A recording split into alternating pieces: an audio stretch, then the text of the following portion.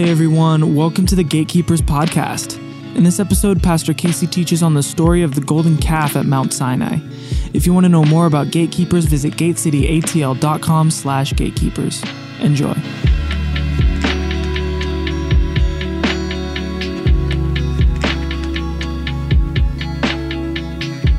Tonight, we are in part 9 of our Exodus series. And I really have been digging the series. Last week, I didn't preach on this, and so it kind of messed up our schedule a little bit. And I actually really like our schedule. Our schedule is really important, so we got to kind of keep on our schedule. And so I'm like, okay, Lord, how am I going to figure out how to do last week's message, to do this week's message? And I got to tee it off for next week's message because John Padilla, is he here? Big John is going to be bringing a message next week in this series, and it's really important. So I've got kind of a tall order today. And so basically, here's what we're going to do. We got to cover 3 chapters of material tonight. And so I have a very clever title for tonight's message that'll tell you exactly where we're going. Are you ready? 3 chapters in one night. That is the title of our message. We're going to cover 3 chapters of Exodus in one night. And so this will be a little different. Usually what we do is I'll give you like a 5 or 10 minute recap about what we last saw, like where we are kind of in the narrative of the book. And then we'll launch into a particular text, and we'll usually dive through that text. That's not what we're going to do this time. You're almost going to get like 3 or 4, just kind of depending on what I'm feeling at the moment, kind of mini sermons based on Exodus 15, 16, and 17. And so hopefully there'll be something in here for everyone, no matter where you are in life. Okay? All right. I'm going to pray, and we're going to get out of here by 9 o'clock-ish. All right, or we can start eating at 9 o'clock. 40 minutes, 42 minutes. Never preached a sermon from 42 minutes in my life because I like to talk. Lord, help me. In the name of Jesus, amen?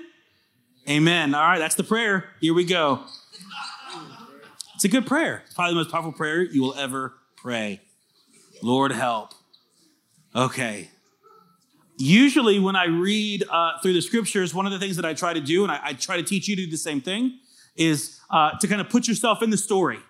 Yeah, it's a good Bible practice to do. It keeps the material from becoming kind of ethereal, and it kind of makes it a little bit more concrete. And so one of the things that we like to do is put ourselves in the story and figure out what would we feel if we were under these same circumstances? What would we be thinking if we had the same knowledge that they had at the time? And it's just helpful.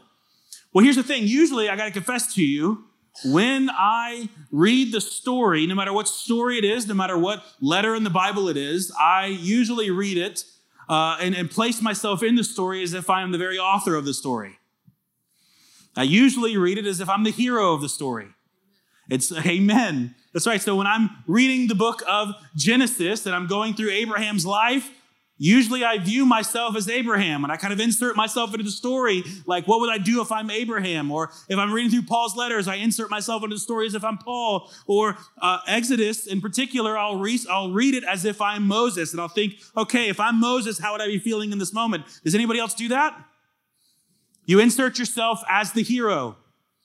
Okay, I just want to confess to you, over the weeks as I have been studying the book of Exodus, I have realized I am definitely not the hero of this story. When I look through the book of Exodus and I see what Moses is saying and dealing with and doing, I'm finding that I don't really identify with Moses, if I'm honest. If I'm honest, I really identify most and I resemble most the very people that Moses was leading, the children of Israel. It's been very convicting for me the last several weeks. Even here during worship, I'm kind of meditating on the word and realizing, oh my gosh, I fall so short of the glory of God. Now I realize good theology tells you we all fall short of the glory of God, but it's a different story when it goes from being theology to real revelation. And I'm realizing, guys, that I am so much like the children of Israel. And we're going to talk about what that looks like and why I think that I just really struggle to be like Israel. Perhaps you do too. If you find yourself realizing that you're probably not Moses in the story, you're probably his terrible followers, just know that you're in good company. Cool? Last message in the series was titled The Art of Following. And if you remember, the narrative was kind of exciting. We had officially gone through the 10 plagues, and Israel finds itself facing impossible circumstances with the Red Sea in front of them and Pharaoh's army behind them. And we see that essentially Israel had seen 10 plus major, clear miracles from the Lord. And so when they're faced with the Red Sea, their thought really should be, the logical conclusion is, well, we just saw the angel of death kill the firstborn of everyone who didn't have the blood on the doorpost. We just saw the rest of the 10 plagues. Obviously, God's real, and obviously God's for us, and obviously God's going to help us get through this. So he's either going to part the Red Sea, he's going to kill the army, or he's going to build some kind of imaginary bridge, but we are getting across this ocean. That's the logical conclusion. But no, if you remember, Israel doesn't do that. They had just seen the craziest miracles, the kind of miracles that you and I probably will not see in our lifetime. We're not talking a toe grew back or a foot, went out this much. We're not talking the pain went from 10 to 5. Now, those are great, and I pray, and I love those things. But we're talking like the sea turned to blood. Imagine the faith that you would have. Imagine the faith that you were supposed to have from getting that. And here's the children of Israel, and they're facing the Red Sea.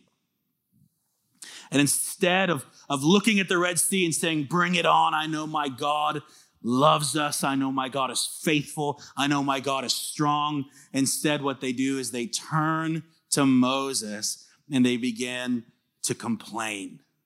And they begin to accuse Moses and his leadership. And we talked about in that message that essentially in the church, we do a really good job of trying to equip you to be a leader. But what we don't typically do is teach you how to be a good follower. And the reality is, you weren't there for that message, were you? Yeah. Thank you, John. Love you, man.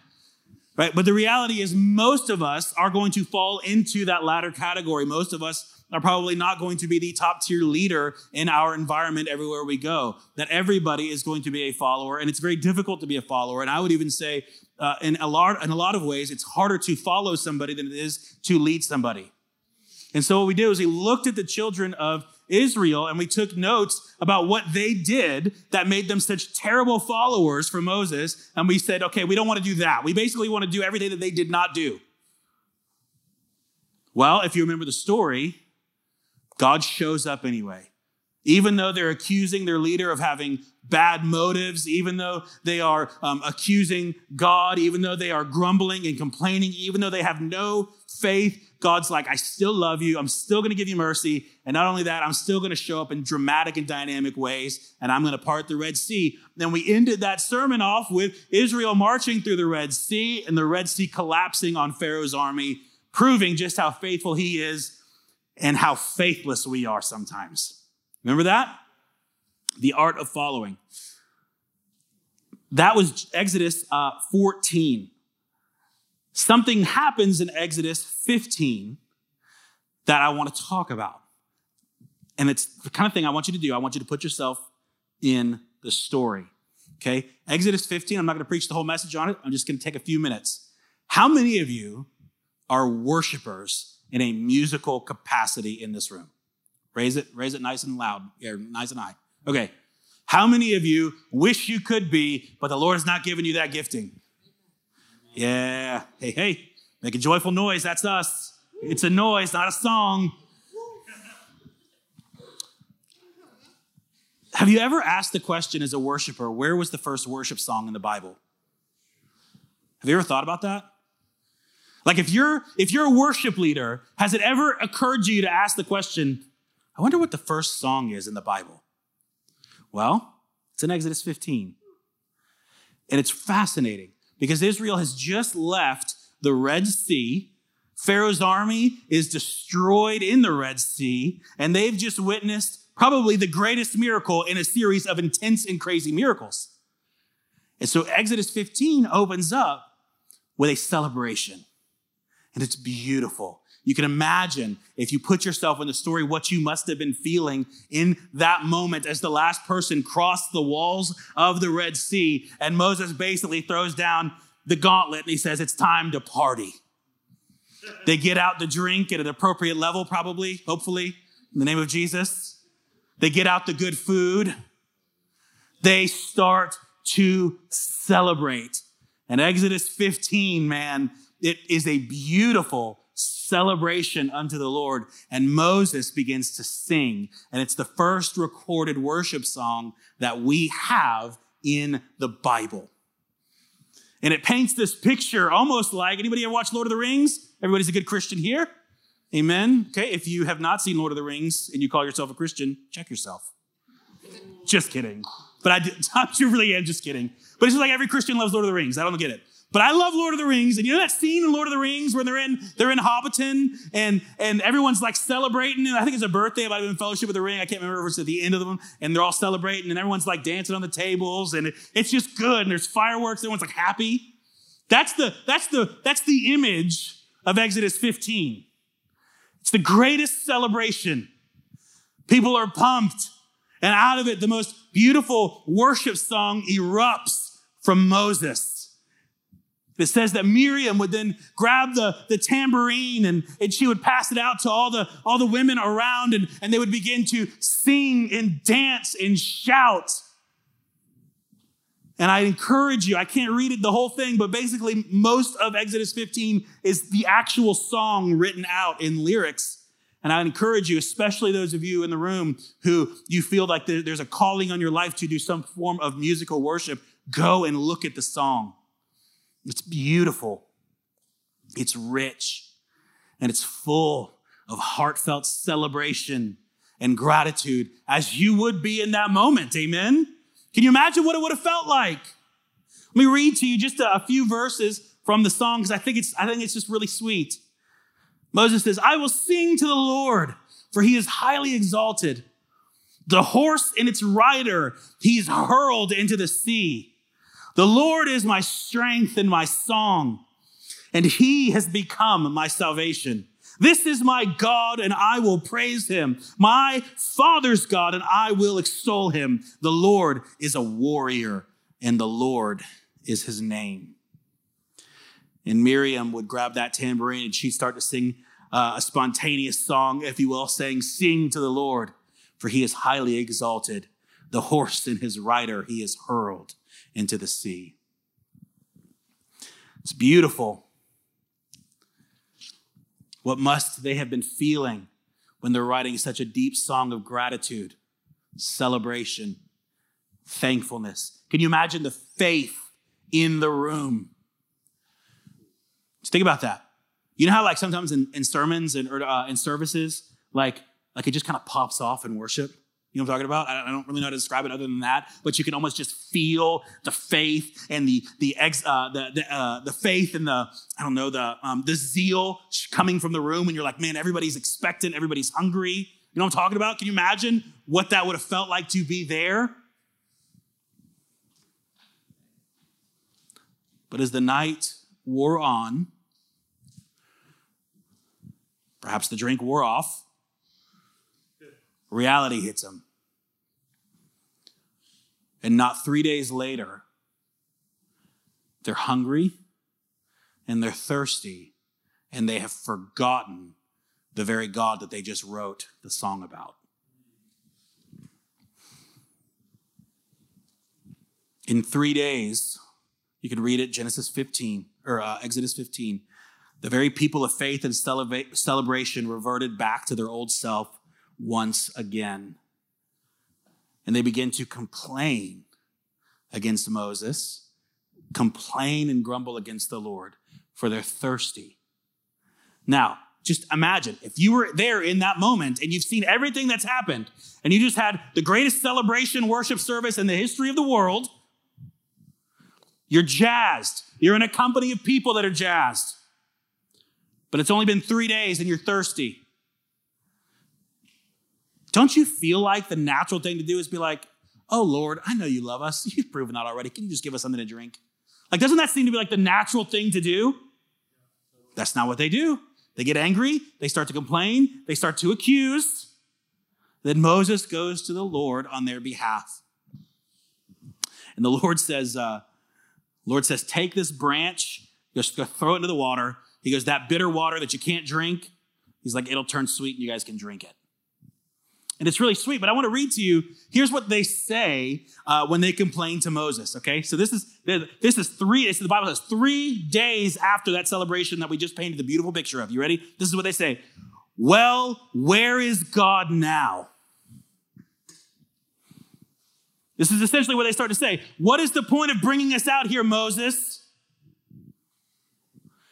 Seems like God's abandoned us now. It was great then, but where's God now?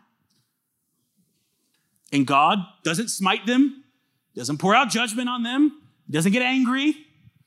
It's kind. He says, take the branch, throw it into the water. It'll turn sweet. You'll have some water. You'll have something to drink.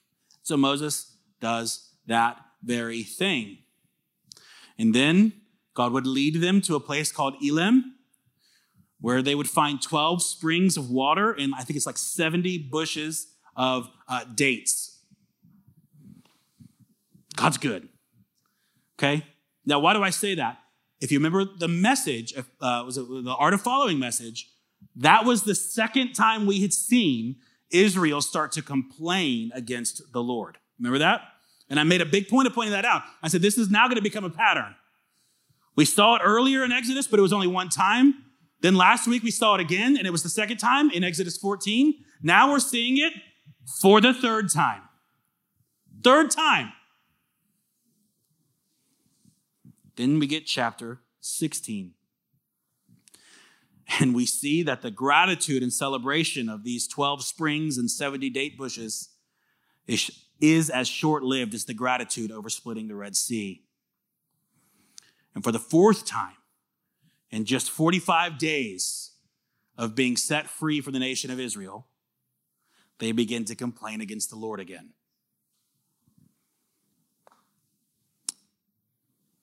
Let me read to you what they say. This is Exodus 16, verses 2 and 3. The whole congregation of the sons of Israel grumbled against Moses and Aaron in the wilderness. The sons of Israel said to them, "What that we had died by the Lord's hand in the land of Egypt, when we sat by the pots of meat and when we ate bread to the full, for you have brought us out into this wilderness to kill us, this whole assembly, with hunger." So you get this group of people, they've seen miracle after miracle after miracle, and after every miracle comes a big stint of complaining and grumbling. They just got led to 12 springs, 70 date bushes. It's beautiful. They're on a high, a faith high. They're like, this is great. I love the Lord. He's awesome. He's always providing. He's always faithful. And then just another few short days later, they're hungry and they're thirsty and they make accusations again. They're like, dude, it would have been better for us to live in Egypt because at least there we might have died, but we died with a belly full of meat. We would have died with bread. At least our bellies were full. They had 3 hots in a cot. If you've ever been to jail, that's what we called it. You get 3 hots in a cot, 3 hot meals in a cot. It's better than what it is. It's better than being homeless. It's better than wandering in the desert. Just a few short days, they start to accuse Moses again. And they say, you brought us out here to kill us. Remember, that was the same thing that they said back in Exodus 14. Remember the little snarky accusation they make against Moses? Have you brought us out into the wilderness because there wasn't enough land for our death plots? That's literally what they said. They're like, there wasn't enough land in Egypt, huh?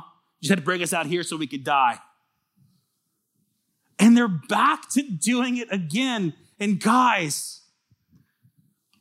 in this story, I'm not Moses. I'm Israel. Guys, if I'm honest, perhaps if you're honest, I don't know, maybe you're better than me, that's totally possible, legit. I get these spiritual highs. God comes through in a big way, and I write the Exodus 15 worship song, and it is full of celebration and good theology, and it's rich. It's vibrant. It's so right in the moment, and it's so genuine in the moment. And I'm like, praise God. He set me free. He's done the impossible for me. And I start to declare the faithfulness of God. And just a few short days later, I forget, and I immediately go into unbelief. And the next Red Sea presents itself, and I'm going, nah, there's no way. How many of you guys live in that pattern? Spiritual high when we're here in church. Spiritual high in the prayer room. Spiritual high after God just answered one of your prayers, and then just a few short days later, you're like completely back to your old self. That's the children of Israel. And that shouldn't comfort us. That shouldn't make you go, oh, whew, okay, I'm not crazy, right? Because it doesn't end well for the children of Israel. As a matter of fact, here's why I'm so clear about pointing out these aspects of them complaining over and over and over again. Because in a few chapters and in a few weeks, we're going to hit Mount Sinai. Mount Sinai is great. God's going to show up on the mountain. This is going to be awesome. He's going to invite everyone to come up. And people are going to be like, nah, I don't really want to come up. He's a little scary. And God gives them this amazing covenant. But we see something's happening down below the mountain. Moses had been gone too long, and obviously their attention span for the Lord is not very long. 3 days, and they're already losing faith. Moses has gone about a month, and they're like, oh, yeah, he's dead. God's not real. And they begin to create a golden calf. Remember, they look at Aaron. We're going to talk about it more in depth, but they look at Aaron, and they're like, hey, since our God's not real, we need something to worship. So, Aaron, help us out here. And Aaron, being the faithful high priest that he is, I get no idea why he becomes the high priest, right?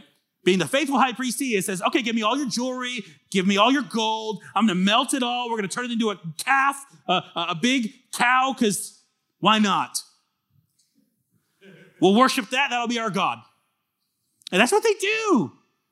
And God does something that seems really, really, really harsh. Upon that incident, God tells Moses, I'm going to kill them. No, listen, you don't understand. Moses, it's better this way. He says they're obstinate and hard-hearted. He says, hey, listen, they have no faith, Moses. And if I am going to make good to my promise on you, it's going to require that we start over. And so I've got to kill this generation. And then I tell you what, we'll start over with you. We'll make you like Abraham. We'll restart this whole bad boy, and then we will get you into the promised land. And if you don't know the whole story, it seems a little harsh. They mess up one time. It's a pretty big sin, but I mean, let's be real. We've all had some pretty big blunders. Now, I haven't quite smelted a bunch of gold into an altar to bow down and worship to it, but I metaphorically certainly have. Right? And we're like, wait a second, God, that seems really hard. What do you mean you should kill them first? And then remember Moses is like, no, Lord, don't kill them. And he's like, fine, have it your way. And then Moses and that same people, they don't make it into the promised land because of unbelief. God leads them to the promised land, and they see, and they're like, the people are too big. We can't take this land. And they die in the wilderness after wandering for 40 years. Now, that's the long narrative. We'll hit that as we go, but it is really important because I want you to see that the golden calf incident didn't start with a golden calf. The golden calf incident starts when they're facing the Red Sea and they immediately begin to complain. And it's further solidified when they're thirsty just 3 days later after Exodus 15. And they start to grumble against the Lord, and they start to grumble against Moses, and they start to accuse God and accuse Moses of poor leadership. And now we're here in Exodus 16, and this is their fourth time, and we're going to see it again, where they're going to do it a fifth time. Isn't that crazy? But if you don't see that narrative and you don't see that pattern, the golden calf incident kind of comes out of nowhere, and God's response is a little ridiculous. But you realize, guys, it doesn't start with throwing all of your gold into a smelting pot and then creating an altar and saying, I'm going to bow down and worship this idol. That's not where it starts. It starts with a heart of complaining and grumbling. You may say, well, listen, I will never bow down and worship a golden calf. That's ridiculous. And I would say to you, no, but you sure do complain a lot. Yeah? I'm not accusing you. I'm just telling you this is what the Lord's showing me. I read this, like, Lord, I would never do that. And he's like, yeah, I don't you say that. But you sure do complain a lot, Casey. I'm going, well, I mean, that's hardly the same. And he's like, yeah, but if you leave this unchecked, if you leave this pattern of spiritual high to I've all but losing faith and I'm forgetting my God and forgetting the faithfulness of God. If you don't fix this pattern, you end up like the children of Israel. And you won't even realize it. It's stunning. So they say it would have been better for us to live in Egypt, or at least we could have died with full bellies and comfort. And after verse 3 in chapter 16, Moses says something that I think is so insightful, and we're going to camp on for just a moment. This is chapter 16, verses 6 through 8. So Moses and Aaron said to all the sons of Israel, at evening, you will know that the Lord has brought you out of the land of Egypt. In other words, when evening hits, you're going to remember who God really is. And in the morning, you will see the glory of the Lord. For he hears your grumblings against the Lord. Then what are we that you grumble against us? Moses said, this will happen when the Lord gives you meat to eat in the evening and bread to the full in the morning. For the Lord hears your grumblings, which you grumble against him. Key in on that. The Lord hears your grumblings that you grumble against him. And what are we? Your grumblings are not against us, that is me and Aaron, but against the Lord. So here's the thing. At this point, the nation of Israel has only complained about Moses to Moses, and probably everybody else in the camp, right? Because they're humans, right? And they've only complained, the subject of their complaint has been leadership, Moses and Aaron, and how they're doing things. And even the beginning verses of 16, they're like, hey, Moses, you brought us out of Egypt so that we could die here. Moses is the central figure. But remember, Moses answers and he says, hey, stop complaining against the Lord. And that should cause us to stop in our tracks for a second. That would be like this. Peter, you're angry at me. I'm your leader. And you're coming at me and you're like, I can't believe you would leave me to do this. You are such a terrible leader. I've told all of my friends, man, you are awful. I've joined this little I hate Casey club, and when you are not fit for leadership. And me looking at you and being like, dude, I was talking to the Lord. He said you should probably stop talking about him like that. Like that's what just took place here in the Bible. And it should cause us to be like, wait a second, what? Here's the idea. All of our complaining is not to a person, about a subject, or about a circumstance. All of our complaining is complaining about the Lord.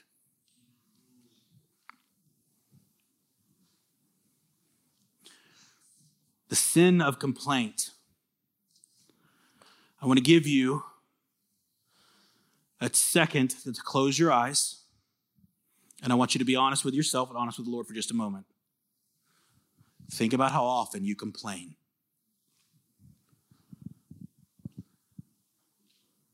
Now, here's the thing. Keep your eyes closed. You may say, well, I don't complain. Because you think complain equals whine. Complaining doesn't always look like whining. Sometimes there's a more adult version. Sometimes there's a more mature-looking version, and we might call it excuse-making, blaming, venting, or processing. How often do you complain?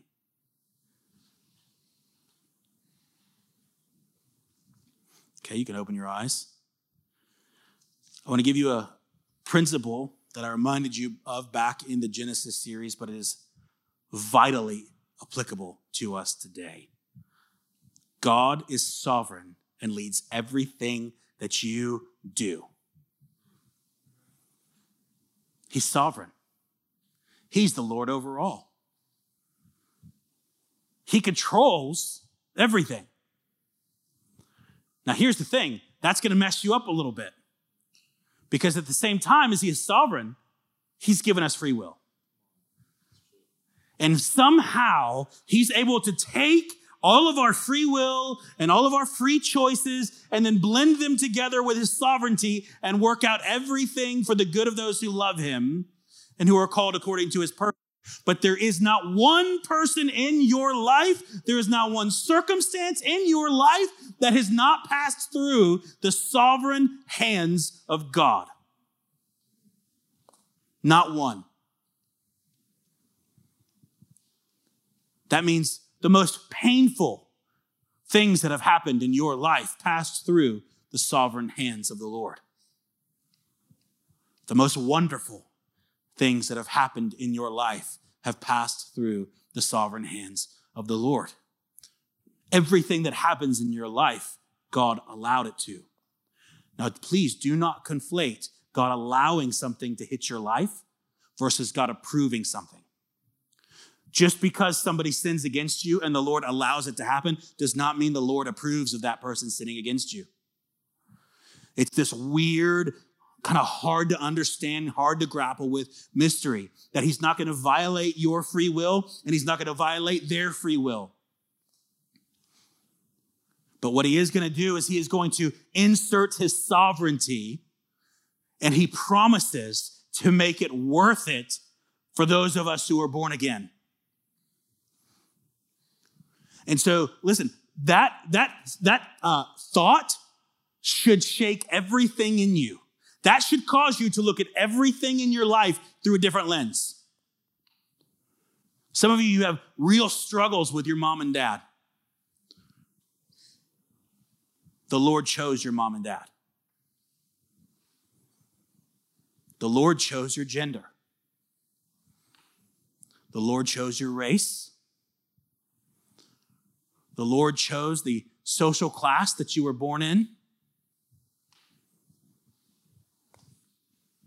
The Lord chose the school that you would go to and the job that you would find and the church that you would be a part of and the leadership that you would be under. All of it. All of it. None of it has caught God off guard. Never once did something hit your life that he was like, dang, I didn't see that coming. Never. Now again, please do not assume that that means because he allows it, that he approves of it. It grieves his heart when the free will of man sins against another. He hates it, but he allows it. And he allows it because he wants to make it worth it for you and for me. And here's the idea. When you and I are complaining about a person or a situation or a very real, valid pain point in your life, and you're sitting there and you're just licking your wounds and you're seeing yourself as the victim, you're not a victim. When you're angry at your leader or your boss or your mom or your dad, even if they did something that should have made you angry, even if they did the most atrocious sin, and you begin to go around and complain and tell everybody about it and start to get the pity party going, what happens is you forget that what you're actually doing is complaining about the sovereignty of God. What you're actually doing is saying, Lord, I don't approve of the way that you're handling your sovereignty. I would do it differently if I were you. So if you don't have enough money, and you begin to complain that it's the system or it's your boss or it's capitalism or it's socialism or it's whatever, what you're actually complaining against. And what you're really saying is, Lord, you haven't given me enough.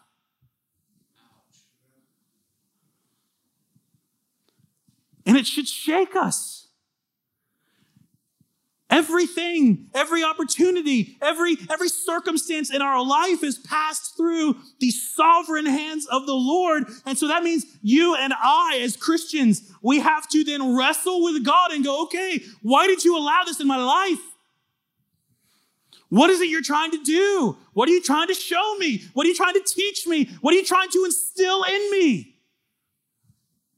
I know that everything you do is out of goodness and out of love. I know that everything you do is you're trying to invite me into intimacy and you're trying to help me. You're trying to set me up for success 1 billion years from now. I get that. But what is it, God? And it takes fervency in prayer, and it takes you wrestling and fasting and going, okay, God, I have to know, because I know theologically that you are sovereign. So therefore you have a purpose behind this. And that purpose isn't to derail me. That purpose isn't to erode my faith. That purpose has to be something good, something eternal. And it could be a million things, guys. I don't know what it is. Every situation is different for every person. But the tendency, man, when I did that little exercise, I closed my eyes and I said, okay, Lord, how often do I spend complaining? Again, I would have never called it complaining. My big thing, I would have called it processing. I got to process with 20 people to make sure, that my heart's good. Spread venom. Right? How often do I do that? I did not like the answer. Let me read to you Philippians 2:14. It's a verse that I quote often because it's powerful. It says, do all things without grumbling or complaining. Okay, there's your command. Do all things without grumbling or complaining. It does not say do most things without grumbling or complaining. It does not say do godly things without grumbling or complaining. It says do all things. Endure all things without grumbling or complaining, so that you, get this, so that you will prove yourself to be blameless and innocent, children of God above reproach in the midst of a crooked and perverse generation.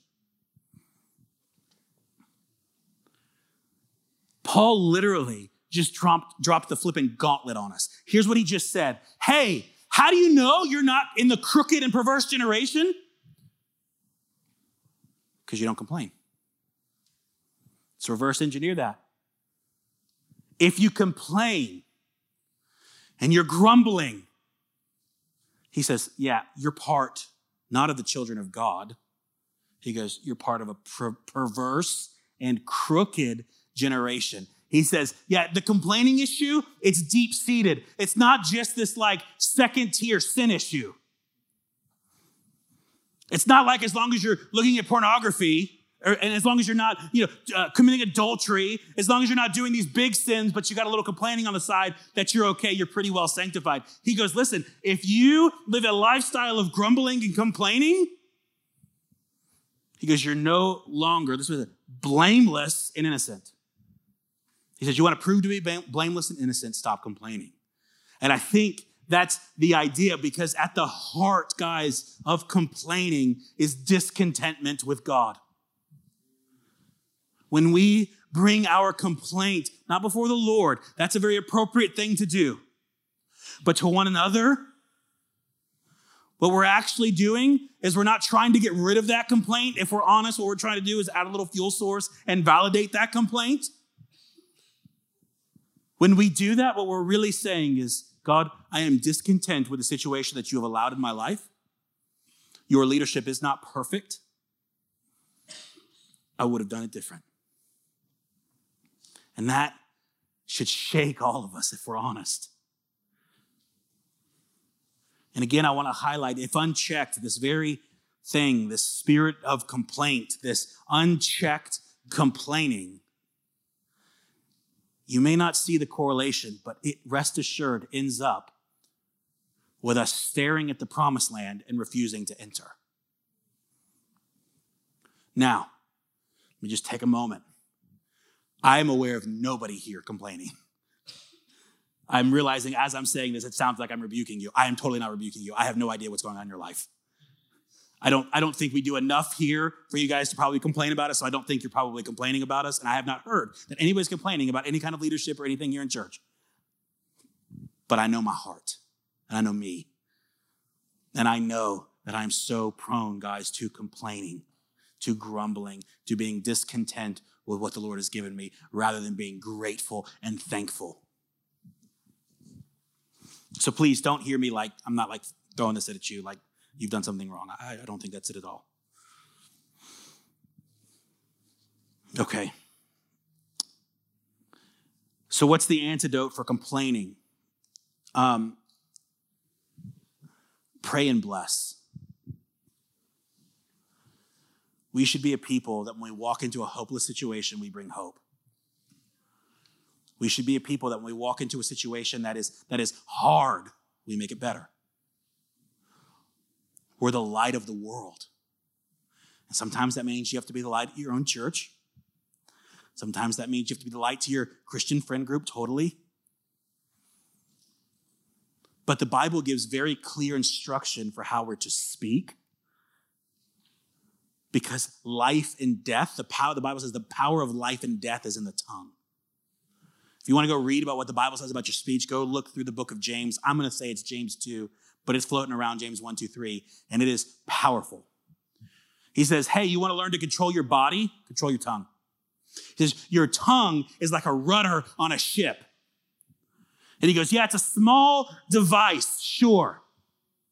But that small little rudder will turn the entire ship and will direct the entire ship.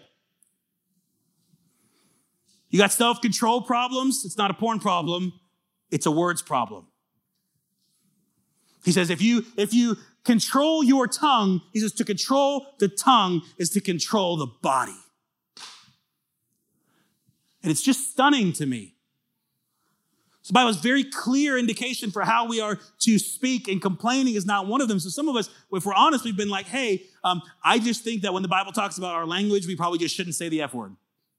We probably shouldn't say GD. We probably shouldn't gossip. It's more than that. He goes, no. You can't complain.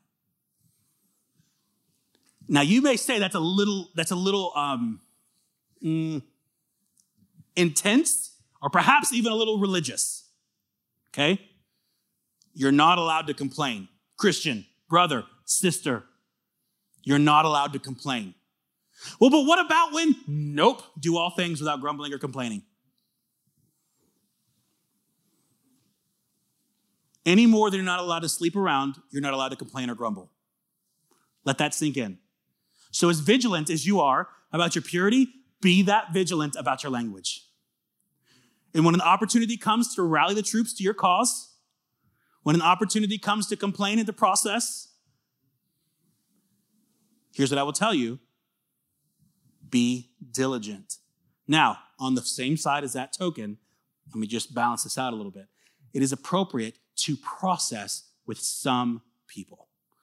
Sometimes you do need a chance to bounce some things off, but you need to make sure that who you're processing, whatever that situation is, has no skin in the game, has no bias, and has their eyes set on the Lord. My favorite person to process with, it's not my wife, it's not one of my closest friends or in my Wellspring group. My favorite person to process with is Pastor Christopher, because he's the safest one I know. Because you have any idea how many times I've been thinking about something and I've just gone to kind of complain a little bit, and he's like, hey, dude, you need to check yourself. That's not of the Lord. That is the kind of person that we need to process and vent to. That is not complaining. That's accountability. Okay? Me going to the same people who have the same issue and continually bringing that up over and over and over again, that's not processing. Cool? All right. That's, well, dang. I'm 43 minutes in, about 42 minute sermon. Let me just land the plane with the rest of 16. So they complain against the Lord, and the Lord says, I'm going to provide manna in the morning. It's important for you to know, manna in the morning, which is kind of like this, it comes in the form of dew on the ground, and it tastes like honey wafers, and and it's just kind of like this weird stuff. I don't really know what it looks like. Just use your imagination, right? They peel it up off the ground every morning. They're given very specific instructions. Don't leave any left over for the day because the next day it's going to rot. And it's kind of the idea that it's trying to get at is you can't live off of yesterday's revelation. You can't live off yesterday's bread. Okay? Yeah, I know. That could have preached a long time, but I'm not going to do it. Let it sit. But then he says, on the sixth day, I want you to gather double the bread that you would because I want you to keep the Sabbath, which is interesting, right? So you have, Monday, Tuesday, Wednesday, Thursday, Friday, don't gather more than you need and don't leave any left over. But on Saturday, he's like, I want you to gather double because I don't want you to do anything on Sunday. And it's a reminder to keep the Sabbath. Now, how many of you are familiar with the Sabbath? Okay, this is going to be later solidified in the Ten Commandments. We're going to get there in a few weeks. But how many of you would say that the Sabbath command is this? Make sure you don't work on the seventh day. It's pretty easy, right? That's not the Sabbath command. The Sabbath command is you're going to work for 6 days and you're going to rest on the seventh. Okay? So many of us, we get so consumed, and I'm going to get off my soapbox here in a second. We get so consumed with this concept of rest that we forget that we only get the blessing of rest after 6 days of hard labor. So all of the ones in the room, I bless you in the name of Jesus with a hard work ethic, because God says, and he repeats it in the command. He goes, I want you to work for 6 days, but on the seventh, I don't want you to work. So it's a two-part commitment, work and rest. Don't just rest. Cool? All right. Now, manna in the morning, and then he would give them quail in the evening. And then God would begin to lead his people through the desert by fire by night, and they would see this visible fire, and they would follow that fire. I have no idea what that would have looked like. And then a cloud by day. So what you're finding is that Moses, though he is the leader, is not actually the leader. It's God who's leading. And then we're going to get to chapter 17. And I'm just going to tee it up for you, John, next week. Chapter 17 is a familiar passage for most of you. It's the passage where Moses and the children of Israel, they're fighting a man named Amalek. And he has to hold up his staff, and he has to take a posture of worship. And as long as his hands are up, they win the battle. But if his hands go down, they lose the battle. And so he has Aaron come to his left side and Hur to his right side to lift up his hands so that the battle is won. That's what John's preaching on next week.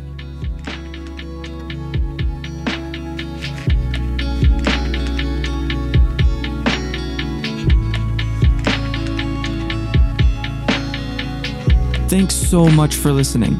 We hope that this message ministered to you and that the Lord met you. You can follow us on Instagram at GatekeepersATL. We'll see you in the next episode.